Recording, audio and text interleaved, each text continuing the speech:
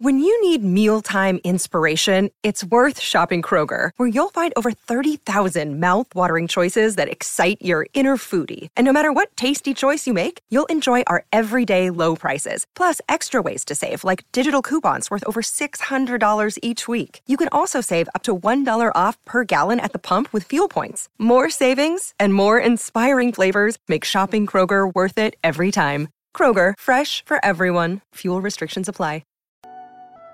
Welcome to the Fantasy Football Diagnostics Podcast, where we provide you with your weekly diagnosis of everything fantasy football. Whether it's season-long leagues, dynasty, DFS, or even IDP, we got you covered all season long. Let's do it. Let's get to it. What's going on, y'all? Welcome to the Fantasy Football Diagnostics Podcast. I'm your host, John June, at JR Football Nerd on Twitter. Follow the show at FF Diagnostics on Twitter and Instagram as well. Again, we are back. Dynasty season, we're in it. Like I said last week, if you hadn't heard last week's episode, go back and listen to that one. But that was rounding out the top 10 running backs. And we also had an interview with my Dynasty Football League mate, my brother, Randy June. And today we have an interview with another one of my Dynasty Football League mates, someone you guys may all know very well. That is right, Greg Penniman. He is back, and as he would say, back like he never left. So he's coming back on today for this interview, and actually starting next week he'll be back on regularly. So you'll get a 2-man show once a week as we ramp up into the season. So without further ado, let's jump right into the rankings. So if you want to hear wide receivers 1 through 5, you'll obviously have to go back to episode 61. That's where I covered and broke down the top 5 rookies at each position in the Dynasty rookie class. Today we're going to cover wide receivers 6 through 10. So again, if you want to hear wide receivers 1 through 5, you got to go back into the archives to listen to that episode. But starting with wide receiver 6, that is going to be Jalen Reagor. The Philadelphia Eagle wide receiver out of TCU. Well, it looks like we have an official notification here that we need to amend the rankings. That's right, we're going to do a live, I guess it's semi-live, live while I'm recording it, but live on the pod, live updating of the wide receiver Dynasty rookie rankings. Jalen Reagor was wide receiver 6 when I initially made my list, but after doing my projections and looking at some of the first year opportunities that are going to be available to some guys, and you guys heard me talk about Jalen Reagor last week when I spoke to Randy, but I'm going to have to move Jalen Reagor up my rankings, and so I'm moving him up to wide receiver 4 officially. So he's, if you go back and listen to the pod, you want to know who the new wide receiver 5 and 6 are, you're going to have to go listen to that. But essentially, wide receiver 4 is bumping to wide receiver 5, and wide receiver 5 is now bumping to 6. But Jalen Reagor is going to slot in at the 4 spot. I'm going to do his breakdown now because I obviously haven't done that for you all yet. So let's just jump right into it, man. Jalen Reagor, he's been on my radar for quite some time, having built my prospect model for the first time over the last few months. One of my favorite parts of the process was to kind of watch how guys' grades changed from the end of the college season to the NFL Combine to the NFL Draft. And Reagor scored pretty well based on his college production and his performance at the NFL Combine. Then the Eagles went ahead and drafted him in the first round, and he shot up to wide receiver 3 according to the model. Now, while he scored higher than guys like CeeDee Lamb and Jerry Jeudy in the model, I only have him here at 4 behind those guys because obviously the model can look into players' physical skills, their college production, and their draft capital, but it also can't account for things like Jerry Jeudy's elite route running or CeeDee Lamb's elite body control, right? So just one thing to know, this thing is a tool. The model is a tool. It's not the end-all, be-all. It's not going to be, whatever it spits out, I'm going to rank the players that way. You guys know me. I'm not just a football person. I'm not just a data person. I like to consider myself both, being somebody that played the game up to Division I AA program, and also now work as a scientist looking at data regularly for work. So I try to combine those two skills, those two strengths of mine, to come and bring you guys the best content that I possibly can. But anyways, back to Reagor. He's an explosive athlete standing at 5'11", 206 pounds with 4.47 speed and an insane 42-inch vertical jump.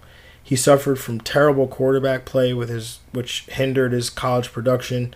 But now he gets a major quarterback upgrade and immediately slides in as a top target at wide receiver for Carson Wentz. He lands in a really good offensive scheme with Doug Peterson. Jefferson, who I have a notch below Reagor in the wide receiver model, would have been my preference for the Eagles, but the Eagles actually, if you were paying attention to the NFL draft, it was widely believed that Jefferson would be an Eagle, but the selection was Reagor, and I do think Reagor provides immediate return. So in redraft leagues, Reagor's the receiver that I'm targeting of this rookie class. For a couple reasons. One, his ADP is so low relative to the class within a redraft league, and two is because I think he's got the most open opportunity for playing time right away. When you look at Alshon Jeffrey, who's coming off the Liz Frank injury, he still hasn't. He's still. I guess there's a report recently came out that he's still questionable. There's no timetable for his return yet. So if Alshon Jeffrey is at that point right now, and it's June approaching July, I'm gonna continue to scoop Reagor up at his low price. I mean, in dynasty rookie drafts, you're paying pretty much market value for him. He's the wide receiver 3, and he's going off as the eighth player off the board in one quarterback dynasty leagues. So he's priced appropriately in those formats, but you can't go wrong picking Reagor. So everything is normal for this next ranking. Again, Reagor was 4. Laviska Shenault is going to be wide receiver 7, or he is wide receiver 7 for me. Laviska Shenault of the Jacksonville Jaguars. He was made the 42nd pick in the 2020 NFL Draft. The second-round wide receiver out of the University of Colorado didn't fully participate at the NFL Combine, only doing the bench press and running the 40. Shenault is 6'2", 227 pounds. And he ran a 4.58 prior to having core muscle surgery. So you imagine he actually runs faster than that 4.58. And he's 21, and he's dealt with a variety of injuries in college, but he's consistently displayed toughness by playing through most of them. Shenault filled a variety of roles for Colorado, playing wide receiver, running back, wildcat quarterback, and sometimes even tight end. Simply put, he was just a playmaker that Colorado tried to feed the ball to any way that they possibly could. In his 27 career games, he caught 149 passes for 1,943 yards. He had 10 receiving touchdowns while also running for 42 times for 280 yards, which would have been good for 6.7 yards a clip, and also scoring 7 touchdowns. The Jags have already come out and said that they hope to do similar things with Shenault. He can give Minshew another big target to do damage after the catch and provide a nice complement to DJ Shark and Dede Westbrook. Shenault is wide receiver 2 this year in the model, and he's actually wide receiver 5 over the last 3 years. Now, by no means is Shenault a perfect prospect. He's a bit raw with his route running, but the work he does after the catch and his versatility do give him a chance. And shoot, if he doesn't work out for him at wide receiver, then maybe they move him to running back or tight end or something. But this guy, he's definitely got all the physical tools you look for. He's going off the board as wide receiver 11. So, again, I have him here at 7, and I'm scooping him up at any opportunity I can. I actually have a few shares of Laviska Shenault. So, a guy like him, you're betting on the prospect that he is, right? So again, wide receiver 3 in the model. He profiles, kind of similarly from a body type standpoint, height, weight, speed, to AJ Brown. Obviously AJ Brown ran the faster 40 at 4.49, but if you account for the fact that Shenault ran this 4.58 with a core muscle injury that he hadn't had surgery on yet, then I would really look at these two prospects just in terms, again, of the way that they're built. And I think Shenault can do some of those things that A.J. Brown does after the catch. I mean, is Shenault going to have work to do as a route runner? Absolutely. But I would take him in the middle of the second round and feel extremely comfortable that I'm going to get a really good return on my investment. Next up for me, wide receiver 8. That's going to be Denzel Mims. Somehow Mims fell all the way to the second round, where he ends up getting scooped up by the New York Jets. I actually had Mims mocked in the first round to the Green Bay Packers at 30, but they traded up to 26 and took Jordan Love to shock the world. Anyway, Mims was one of my favorite wide receivers in the draft. He made a name for himself at the Senior Bowl and did even better at the NFL Combine. At 6'3", 207 pounds, he ran 4.38 in the 40-yard dash. He jumped to 38.5 inches in the vertical jump, and he ran a devilish 6.66 in the 3-cone, which is a very good time, especially for a wide receiver of his size. Where Mims does his damage as a receiver is his ability to bully DBs in the route and make high-point catches using elite body control. So Mims has the ability to develop into Darnold's top guy in terms of his receiving options. I just have him ranked here at 8 because mainly his ranges of outcomes are too wide. I think when you have, with Adam Gase being the head coach, you really don't know who's going to be in the doghouse, who may not be in the doghouse. And while there's targets available with the departure of Robbie Anderson, the addition of Brashad Perriman and returning Chris Herndon could probably offset that a little bit. Either way, Mims is a top wide receiver option in any class, especially this one. But he'd be a surefire first round pick in any dynasty rookie class. But this one being so deep at receiver, he's just fallen to the second round in most dynasty rookie drafts. And don't get me wrong, I mean, from a football perspective, I love Denzel Mims. I had him as one of the best receivers in the class, just based off of his film and his film and his college or his workouts. But again, based on his situation, I just have to put him here at 8. He's going off the board as wide receiver 7. And he's actually going off the board as a 14th player. I have 0 shares of Mims, and again, it's not because I don't want any. You guys know me. I'm a huge Jets fan. I would have loved to get some shares of Denzel Mims. It just hasn't worked out for me in any of my drafts just because, I like guys like Laviska Shenault, Jalen Reagor, Brandon Ayuk. I like all these guys. I have all these guys ranked ahead of Denzel Mims. But don't count me out yet. I've still got 1 or 2 dynasty drafts left. I will not be shut out of the Denzel Mims market. Wide receiver 9, that is going to be, for me, is Michael Pittman. Wide receiver out of USC. He was the second round pick of the Indianapolis Colts. Pittman is a big target at 6'4", 223 pounds. He has good speed at 4.52 and good leaping ability with a 36.5-inch vert. Pittman uses his size and well-timed jumps to high-point passes. He's a nightmare after the catch as well, as he moves so fast and fluid in the open field for a 220-pound man. He'll compete with last year's second-round pick Paris Campbell for snaps at wide receiver.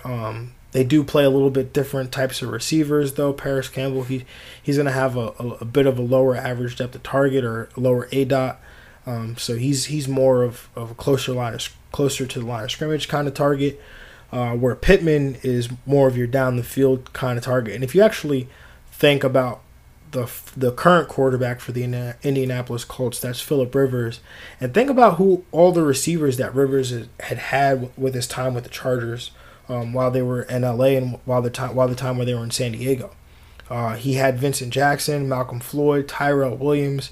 Basically these were long, fast wide receivers with the ability to win 50-50 balls like 30 yards down the field. And I think Pittman brings that skill set to the table here. So I wouldn't be surprised to see Pittman involved earlier, maybe not earlier, but maybe in the middle of the year. But I think he's one of those year one guys I think has an opportunity to have useful weeks. Maybe not over the course of a season. We won't look at him and say, hey, he finished as inside the top 30 of wide receivers.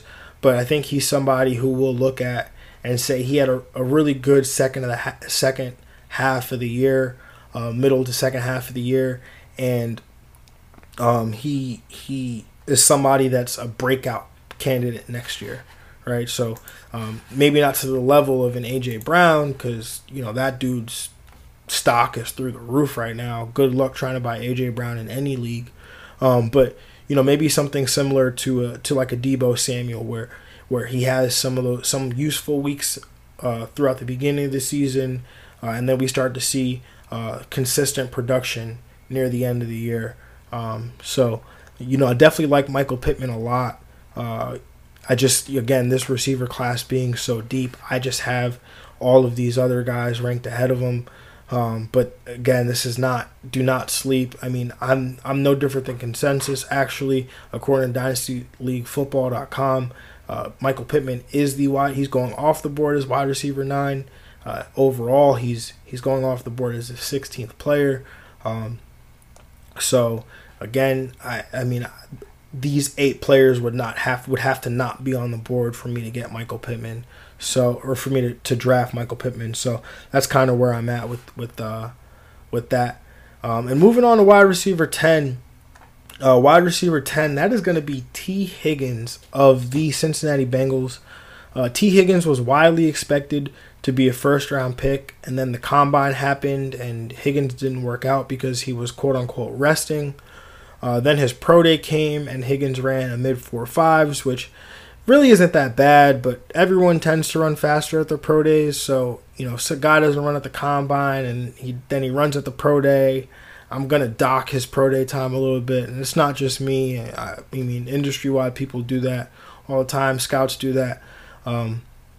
So, I take that with a grain of salt. But the number that stuck out to me, the alarming number here, was the 31-inch vert, which showed a lack of explosiveness, especially for a guy who you're expecting to win with his height and his leaping ability. If you looked at mock drafts actually back in February, a wide number of them had pretty much had Higgins mocked to the Bills at 22. Everyone knew the Bills needed a wide receiver for about a month at that time, and people were mocking T. Higgins to the Bills at 22 overall. So Higgins had his pro day on March 12th. The Bills traded the 22nd overall pick for Stephon Diggs on March 16th. I wonder if the two are connected. Maybe they are. I don't know.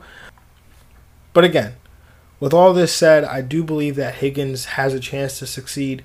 He ends up in a good offense with a good quarterback in fellow rookie Joe Burrow.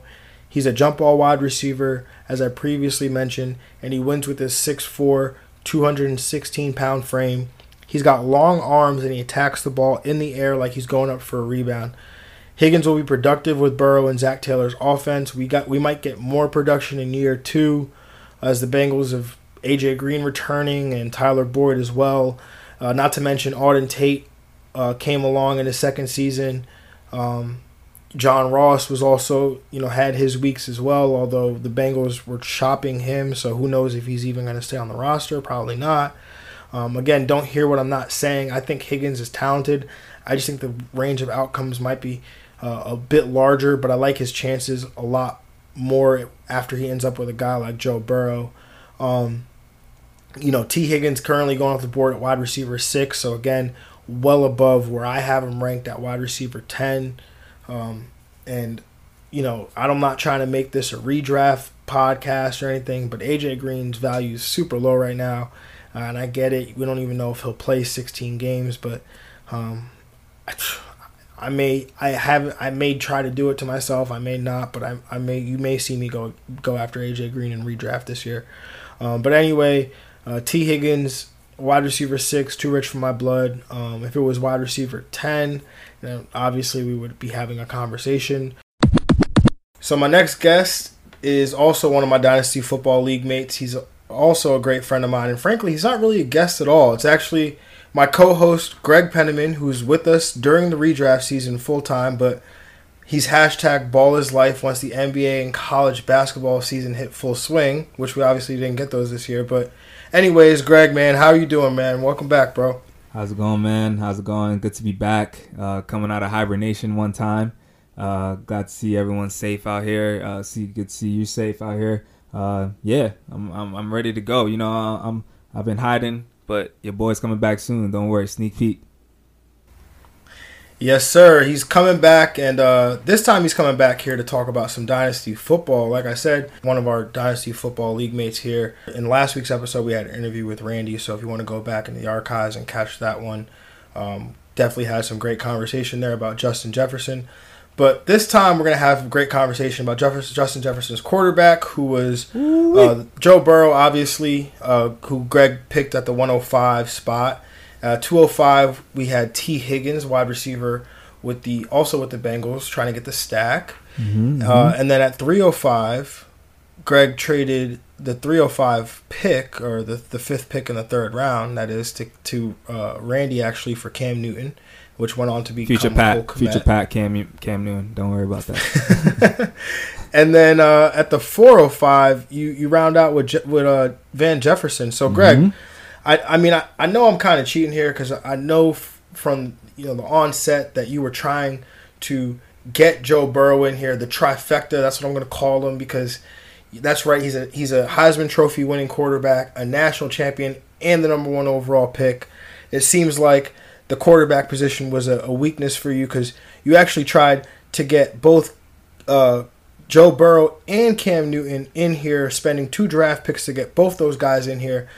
Those are the only 2 quarterbacks in the National Football League, Greg, to have accomplished that task of winning the Heisman Trophy, winning a national champion, and becoming the eventual number 1 overall pick, all in the same year. That's the fact of the day. That's amazing. That's in deep research right there.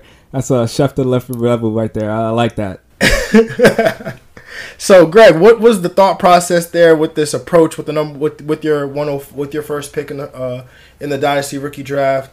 Was Joe Burrow the guy all along? Like, we have to know. Let tell the people, man. I know you already know. I think anyone that was close to me or in my draft room knew I was taking Joe Burrow since last year. The moments since the off season, the plan to go at first, Tua was initially the plan when I was looking at how my season was going. I knew I probably wasn't going to make the playoffs, but that injury and Joe Burrow's rise, I saw every game. I watched every game I could see with Joe Burrow and Tua, but definitely Joe Burrow I had my eye on as well. And yeah, once, especially in the semifinal, that performance that he put on, it was literally a video game he was playing, making them look like it was like they were playing third graders. It was crazy. So I know I wanted that on my team. He has great charisma. He has great leadership qualities. I don't even have any notes on him. This is all from the heart. This man is going to be an amazing quarterback in the National Football League. And I think he's going to be a viable fantasy quarterback to start right away. Yeah, I mean, I know you and we had this conversation earlier in the offseason, and I was like, I'm not going to jump in on Joe Burrow being a year 1 option, considering, rookie quarterback, number 1 overall pick. The Bengals, they're not a great team.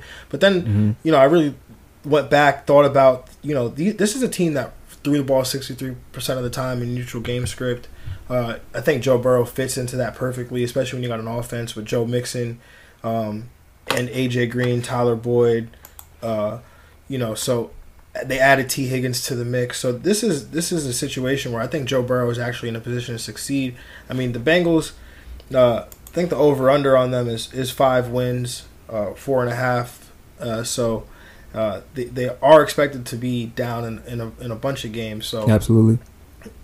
Yeah, so Joe Burrow's got some upside, but I think it'll be more of like a week-to-week starter more than a season-long starter, in my opinion. But definitely one of those guys we will talk about on waiver wire pickups and sleeper starts of the week. Joe Burrow's name will definitely pop up. Maybe, hopefully, I think a ceiling would be nice, like Daniel Jones performances that he put up last year. Got you in a QB5 week and up some weeks. Yeah, I think those are definitely in the cards for Mr. Joe Cigar Smoking Burrow over there. Joe Burrow. All right.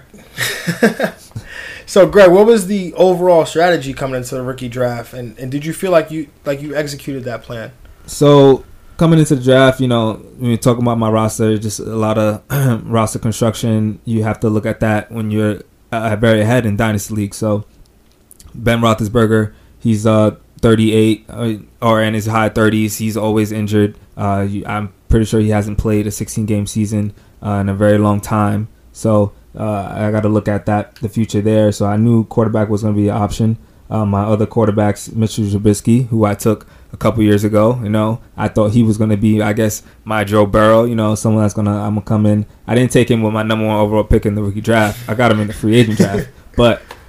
After I believe it was a 4th round pick. Before the free agent draft. But after the second year season, I thought it had some promise for him to take the keys to the franchise, and that was absolutely wrong. As we saw, I don't think he's gonna be the guy there. I don't know. He might not even make a full season. Nick Foles is behind him and a proven quarterback. So. That right there is 2 reasons why I was looking for quarterback, and I knew I wanted to take the top college quarterback coming out.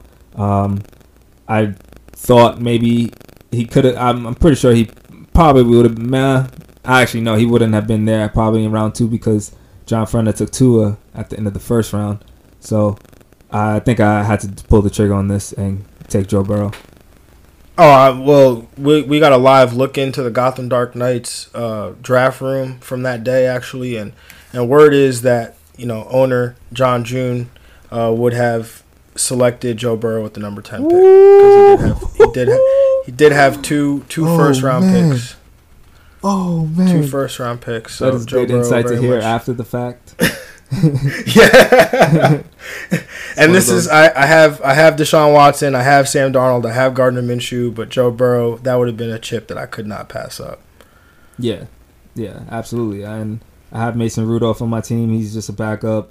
This was the time for me to get it. Cam Newton, we're in a wait and see mode, so I can't rely on that. I have to take Joe Burrow, and he's with Ben there. I mean, I can't rely on him. Maybe if he don't start right away, but rookie of the year, there are incentives in our dynasty league, thanks to the good commissioner John June. So I might have to start Joe Burrow to start. Yeah, I mean, and what Greg is alluding to there, we do have an offensive rookie of the year award, where the highest offensive rookie player will receive a monetary bonus at the end of the season. So it's a incentive for you to continue to try to find every edge to be the best you can be in this league. So somebody who, Greg, I'm sure you're hoping is, if Joe Burrow doesn't win the offensive rookie of the year, then hopefully it's this guy. Yes, sir. Don't know how that's possible with Joe Burrow throwing him the rock, but is T. Higgins somebody that you're most excited about after Joe Burrow? Yes, definitely. So on my board, I had T. Higgins right around where he got drafted to, right after Henry Ruggs. I was going to take him if it wasn't, but I got sniped for Henry Ruggs. But after seeing T. Higgins, I knew much about him, knew a little about him in Clemson. And then after I watched some film, oh man, this man is a jump ball specialist, man.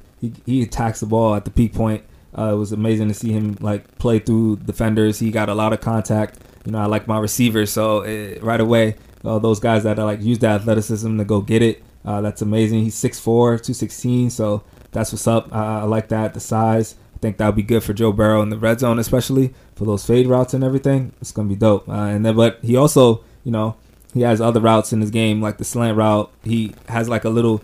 He doesn't like run fast. He like gallops and like glides, bro. So I like how his speed is sneaky fast. So he's physical. So I think he'll get past defenders and he'll get a lot of yak. So T. Higgins impressed me with his tape, and I'm looking forward to it. Got the future stack of the Cincinnati Bengals, baby. Let's go.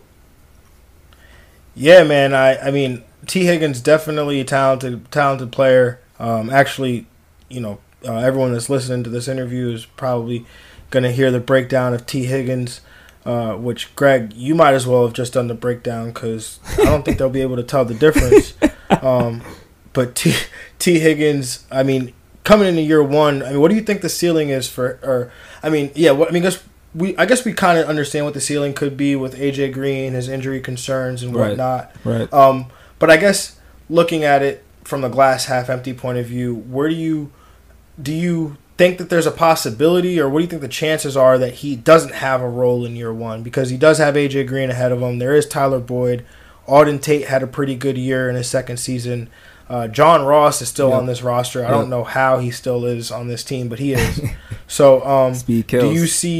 Do you see a potential roadblock for T. Higgins here? Definitely, absolutely. Receivers in this with some depth. Auden Tate, he played very well. He was consistent in his starts. Tyler Boyd took that leap, I think, which Cincinnati Bengals expected. But coming into it, T. Higgins gets that AJ Green kind of player comparison, and I think, especially not for if you don't see it in year one, you definitely see that in year two, because I'm pretty sure AJ Green's not going to be a Cincinnati Bengal after this year. I think that T. Higgins with his talent will step up at the very least in year two, worst case scenario, to take a leap to be, a wide receiver 3, wide receiver 2 threat in some weeks. Yeah, no, I can definitely get behind the year 2 leap for T. Higgins, especially when you combine that with the year 2 leap for Joe Burrow. I mean, it's funny because these guys played against each other in a national championship, LSU against Clemson, and now they're teammates. So I'm sure that'll be something fun for them to talk about over the years to come. Yeah. Greg, moving forward on to the, I guess outside of your own picks, which picks did you actually like the most? Definitely, the Henry Ruggs pick. I really like that. I think he, out of the, top couple 2, like Jerry Jeudy, and outside of that, I think he was my favorite receiver. Especially, I love my Bama receivers. So, his speed and his, also his ability, his athleticism was nice with that. I love the Tua pick by John Ferner at the end of the round 1. That was a good pick, I believe. I think Tua is just going to be just as talented as Joe Burrow. I think it'll take maybe a little longer, maybe a year longer, but I think he's going to be just as good. And Miami has a well-built organization growing there, so I believe in him. So I think those two. Isaiah Simmons, going pretty early. It's a good defensive pick, and he went the middle of round 2, I believe. Yeah, that's right. So he's a very talented player. I kind of wish that the Giants took him in the first round, but I like where we went offensive line. But if we weren't going to go there, Isaiah Simmons was the guy. He's a very talented defensive player. He's going to be all around. So those picks stood out to me a lot. Yeah, I mean, obviously, if you haven't heard, if you don't know, this league that we're in, it's a 1 quarterback, but it's full IDPs. So we start 11 defensive players, 2 to 4 defensive line, 2 to 3 defensive linemen, 4 to 7 line. Wow, I don't even know how the lineup is. But it's essentially we start 11 defensive players. So, so if you hear us talk about defensive players or guys that you probably didn't hear about or see on the top offensive player skill position list, then don't be confused. But the Isaiah Simmons pick was definitely interesting to me. The one that I thought was the most interesting outside of that actually was the Chase Young pick, which again happened by the same team, Nim and Mig. Yep. They came in, they acquired this team. They essentially decided that They didn't need any help on offense. Their offense was set. They were just going to attack the defense. And you know what? If I had Patrick Mahomes as my dynasty quarterback and Tom Brady as my backup and Drew Brees as my third string, I'd probably feel really good about my offense too. Yeah. So they come in, they attack the defensive, just the defense in general. They take Chase Young in the first round. So I thought that was really interesting. What did you think of that one, Greg? Yeah, I mean, the offensive moves, going defensive moves with that roster offensively. Yeah, you kind of maybe expected a little bit. I know Nim personally, he's definitely likes the defensive players.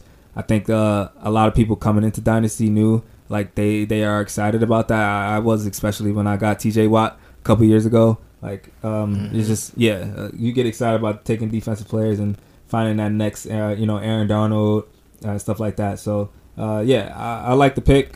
It's different. I think changing a little bit standards of like where players go and ADP, so it's cool. But one of those receivers would have been so juicy just to take right there.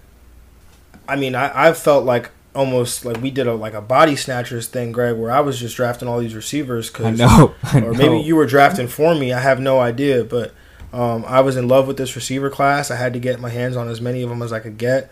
But Chase Young was definitely someone who was on my radar.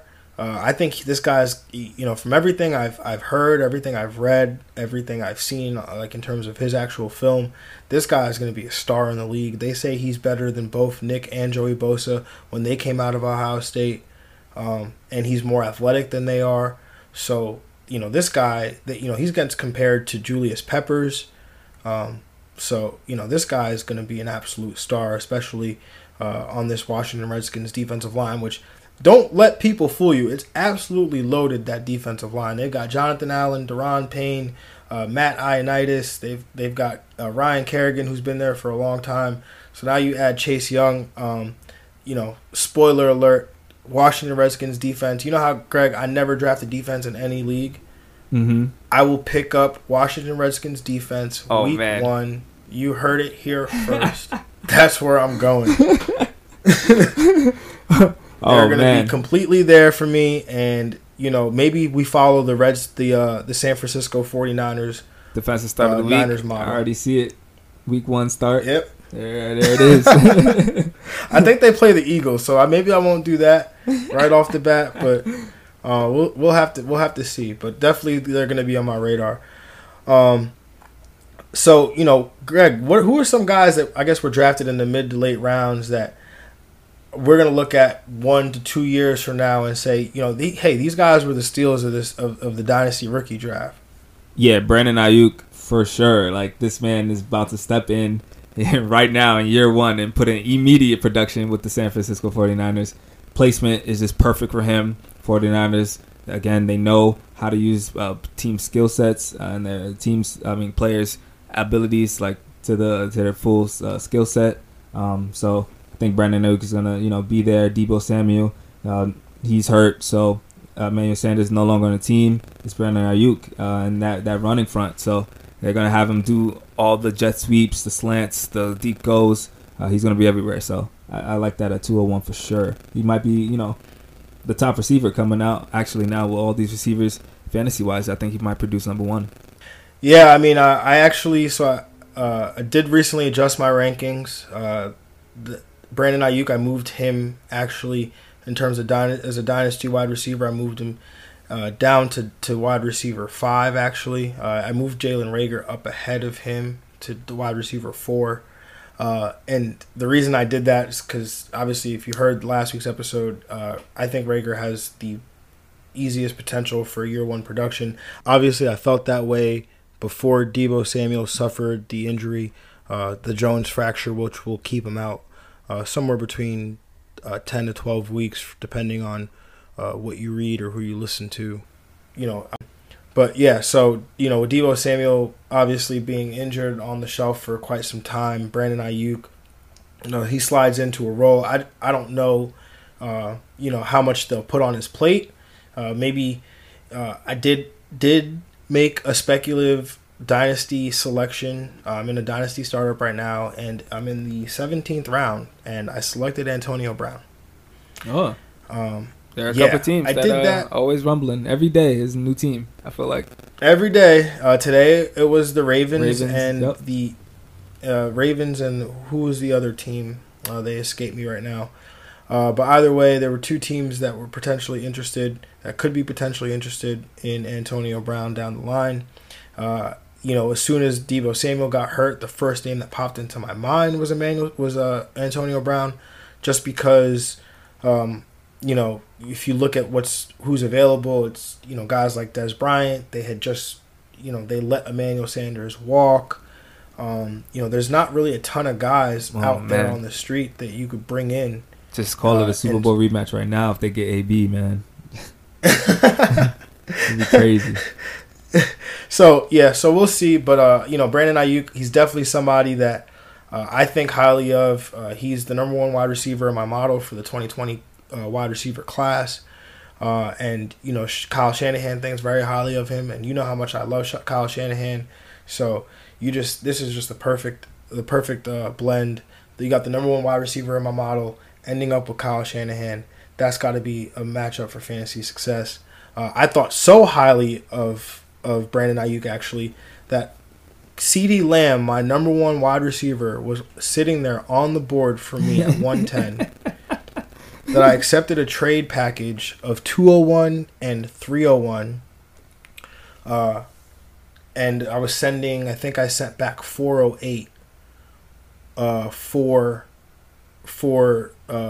the right to draft CeeDee Lamb. So and with those picks, I obviously took Brandon Ayuk at 201, and then with the 301, I took Patrick Queen. So, Greg, what do you think about that move and that selection of Patrick Queen at 301? Yeah, I remember telling you, I think, just getting 2 versus 1 right away, that's important right there. And in the Dynasty League, Patrick Queen, he has, defensive rookie of the year potential. So that's something incentive right there. I think he will produce right away, especially in that Ravens tough defense using the middle linebacker. And Brandon Ayuk, as far as production, you can, say he might have comparable stats to CeeDee Lamb. So that right away with the additive production of Patrick Queen, I think that's a good deal in my book.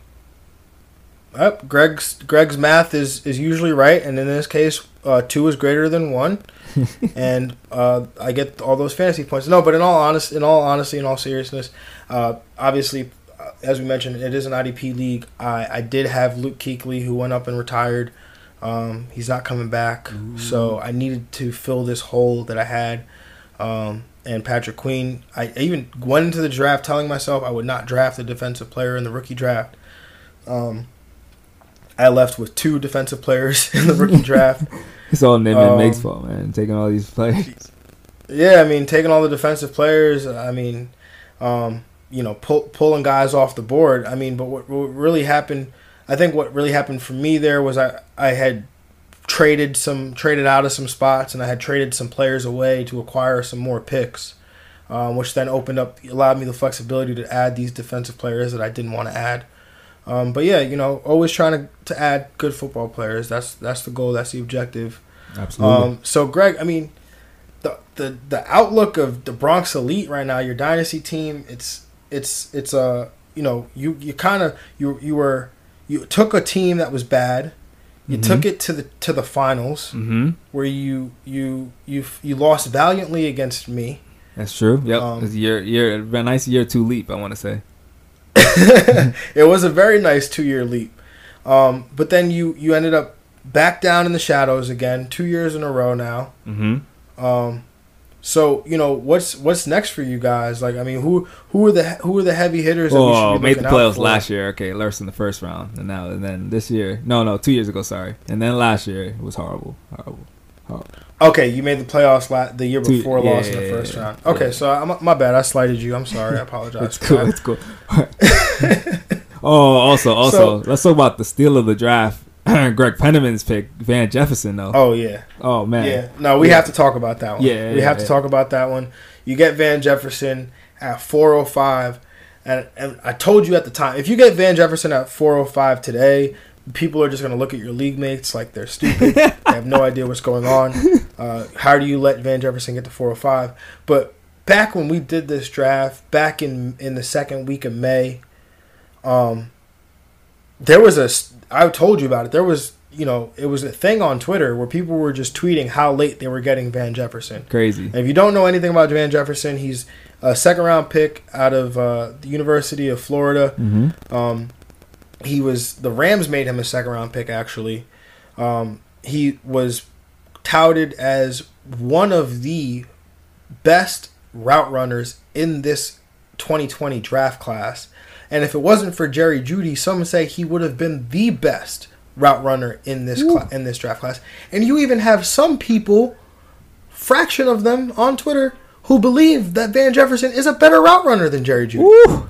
So, all this being said, I do think Van Jefferson is what we call a steal. I mean, he's going to an offense with Sean McVay, where we know they historically, under Sean McVay, to put up a ton of points, whether it's through the air or through the run game. So Van Jefferson, he's got to be involved. My only question here is last year we saw the rise of Tyler Higbee.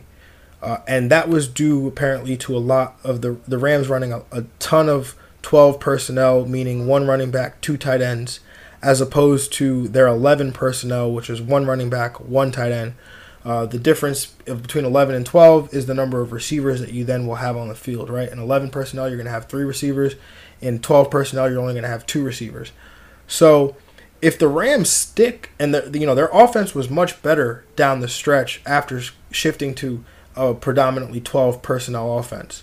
And I guess the question here is, if they stick with that, what's the role then for Van Jefferson in year one? Because you've got Cooper Kupp there, you've got Robert Woods, who obviously those two guys are the go-to guys, and even Cooper Kupp, his values at a question right now too, because most of his receptions and his fantasy points came from playing out of the slot last year. And if you're in 12 personnel, not in 11, there's no slot wide receiver per se.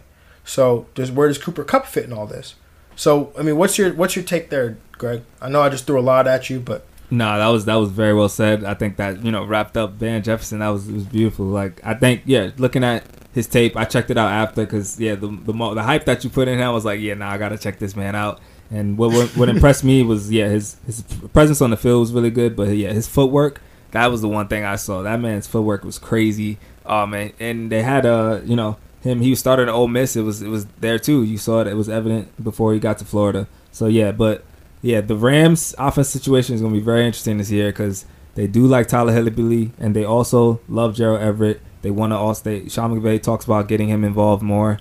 So it's going to be interesting to see how they use all these players. But it was another roster construction move incentive for me because I also have Josh Reynolds on this team on my roster. So that I think both of those guys, him and Van Jefferson, will be fighting for that number 3 receiver spot. And then I think he's more of a maybe year 2 guy. But if he can, beat out Josh Reynolds for the spot, either one is a win situation for me. And then I think they'll get time on the field, especially with Cooper Kupp's time also being pulled back a little bit. Yeah, I'm genuinely curious to see how this works out. And, maybe I've got to dive deeper into Van Jefferson because I kind of had him profiled as a slot receiver. So when they drafted him, I was like, wow, why did they do that? They have Cooper Kupp. So maybe I'm wrong in that. Maybe, Van Jefferson is not a slot-only wide receiver. So, I'll dive deeper into that and check that out. But, this Rams team, man, I mean, I hate to say it, but you know who my guy is? Who's your guy? It's Robert Woods, bro. Oh man, yeah. I'm back. I'm back, like as you would say, back like I never left, back bro. Like you never left. Yeah, I mean Robert Woods, that's all consistent right there. Except for last year. Yeah. Hold on. I think the people need to understand, Greg. 3 years ago, for 2 years in a row. Yeah, when he was in Buffalo. Loved Robert Woods. Hey, bars. You loved Robert Woods. Loved him. Last year, you wouldn't touch that guy with a 10-foot pole in my fantasy lineup. So, are you coming around to Robert Woods this year? This whole how we were talking, like the offensive sets, I think for him, it comes down to targets, which I feel like he did get still last year. It just didn't connect, and it was more, I think, on Jared Goff and his performances that didn't help the offense as a whole. But it's easy to get, Cooper Kupp in the middle of the field when he's, just blindly open running down the seam route. So I think, Jared Goff will maybe improve a little bit more with his chemistry with Robert Woods, because it's there. We've seen it. We know what it's capable of. Robert Woods should be a strong wide receiver too, every week, getting 7 to 9 targets a game and getting you like 11 to 12 fantasy points. Like, that's a lot. So I need that. I'm hoping to see that, I think. But Tyler Higbee, I think, will emerge. So he's gonna eat from either Robert Woods or Cooper Kupp. It's gonna happen. Yeah, so I mean, Robert Woods right now, I mean, if you look at the 10-game stretch that they had where Robert Woods, because during the back half of the fantasy season, Robert Woods was killing it. He was on a roll. But if you looked at that back half of that season, he was on pace for a 28% target share. Now, I'm not projecting him for a 28% target share. I've got him just north of 20, just around 23%. Mm-hmm. So that's 100. That'll give him 122 targets with how many pass plays I got the Rams projected for. So 122 targets, 79 grabs. I'll take it, to be honest. I mean, Robert Woods right now, he's going 4th, 5th round. Cooper Kupp's going slightly ahead of him. So yeah, I mean, I'm buying into Robert Woods, especially because we're paying a cheaper price this year than we paid last year. Yeah, cheaper price. So I think there's some upside there. I still would take Robert Woods, then Cooper Kupp, because the way Cooper Kupp it scared me, his usage. So I think I'm gonna take. Fell off the cliff. Yeah, I don't like that. I don't know if I like that. So I'm gonna still take Robert Woods as the receiver of choice in my book. But do you like the number 1 receiver in fantasy, Greg? Because that's what Cooper Kupp was for first 8 weeks of the season. I know. He was that before he tore his ACL 2 years ago too. Yeah, crazy. He was number 2 behind Adam Thielen. Yeah. So I don't know. I think second half is that's money time. That's playoff time. So he hasn't been there the last 2 years, and I need those Aaron Jones. You know what I'm saying? Those people that come through. Come through. Okay. So one last thing I'm gonna leave you here on, and then we're gonna let you go. But someone who I know was polarizing for us last year, but he's on your dynasty team, T.J. Hockenson. He's getting popular pub out there as a breakout late round tight end. We saw the glimpse in year 1, or in week 1 rather, but then he just disappeared on us, and then he was banished to the IR with injury. So what are we thinking about T.J. Hockenson? Is there a year 2 leap, or are you skeptical? I think rookie tight ends. That's what you usually are going to get historically. That's how it's always been with rookie tight ends. So it was actually surprising when it was happening to see him start off that well. So I think he came back to earth, but he did have some games where he just was non-existent. So that was a little scary. But I think with Matt Stafford being healthy, hopefully he's healthy, it does definitely help T.J. Hockenson. So I think that kind of plays hand in hand a little bit. I think he's just too talented of a tight end for them not to use him. I know Detroit, they've always been looking for a good tight end to use. They got Eric Ebron. They spended a second or first round pick for him. So before Hockenson, so I know they wanted to use a tight end in the offense. So we'll see. I know they'll be running the ball a lot too, but I think they'll have T.J. Hockenson out there. All depend on Matt Stafford's health too, though. Yeah, no, I love your analysis right there, Greg, because that was a great point about T.J. Hockenson being a rookie tight end, because if he doesn't have that week 1, well, we just look at T.J. Hockenson like, oh, maybe he'd be a really good, year 2 tight end. Yeah. Because we'd be banking on the first-round draft capital and the athleticism that he had coming out of the University of Iowa. But, we have this bad taste in our mouth because he had this phenomenal week 1 where he went 5 for 88 and a touchdown, and he's the number 1 pick on waivers, and everyone's going crazy, and he doesn't do anything. But what if I told you 16 weeks later that week 1 game was against Arizona. Does it make more sense now? If I remember one thing from fantasy last year, it was Arizona against Titans. So, all that being said, I think TJ Hawkinson is still in play for a year 2 leap. I mean, am I banking on it? No. I have not gotten one share of TJ Hawkinson in any of the drafts that I've done. But yeah, and that's just because of the guys I like on the board at the time. But yeah. Yeah, I think I lean to others second, like Noah Fant. I would probably put over him. Yeah, I have Noah Fant over him too. Yeah, trying to think of another second-year tight end, but I think there's another one like Tyler Higbee. Was he a rookie last year? Tyler Higbee's like 27. Oh, well, he's old. Oh, is it Jay Sternberger? Oh yeah, Jay Sternberger, who I also have rostered. I think I would still take T.J. Hawkinson, but we'll see. Is Jay Sternberger, the opportunity is there for him at Green Bay? Opportunity is there for him with Green Bay. He's playing with Aaron Rodgers, so that's always good. And they didn't add anything by way of receivers, and they got rid of Jimmy Graham. So, yep. I mean, it's either going to be Allen Lazard or Jimmy Graham. That's going to be a secondary, receiving option to Devontae Adams. I mean, is it going to be Devin Funchess? No, he's gonna get hurt in training camp. He's not making it to week 1. Yeah, so I mean, we'll see. We'll most definitely see. I think I would probably bank on Hawkinson over Sternberg just because of the athleticism. And the guy's name is Sternberg.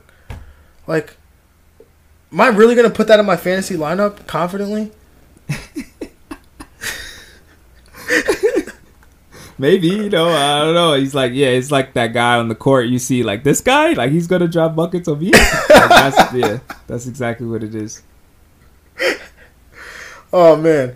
All right, Greg. Well, it was great to have you back. I think this is the time where you tell the people yourself that you're coming back. So, you already Greg, know. when can you expect you back? You already know. We're going to be back. We're going to have a little July 4th weekend special for the people.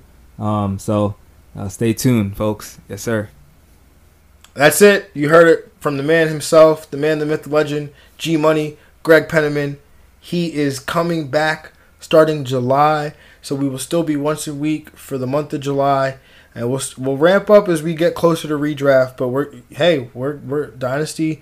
We're here now. We're leaving it. We're still in it because obviously Dynasty is all year long, but now we're gonna start shifting that focus to redraft. So, again, Greg, thanks for coming on. I don't really feel like I have to thank you, though, because this is partially, your gig.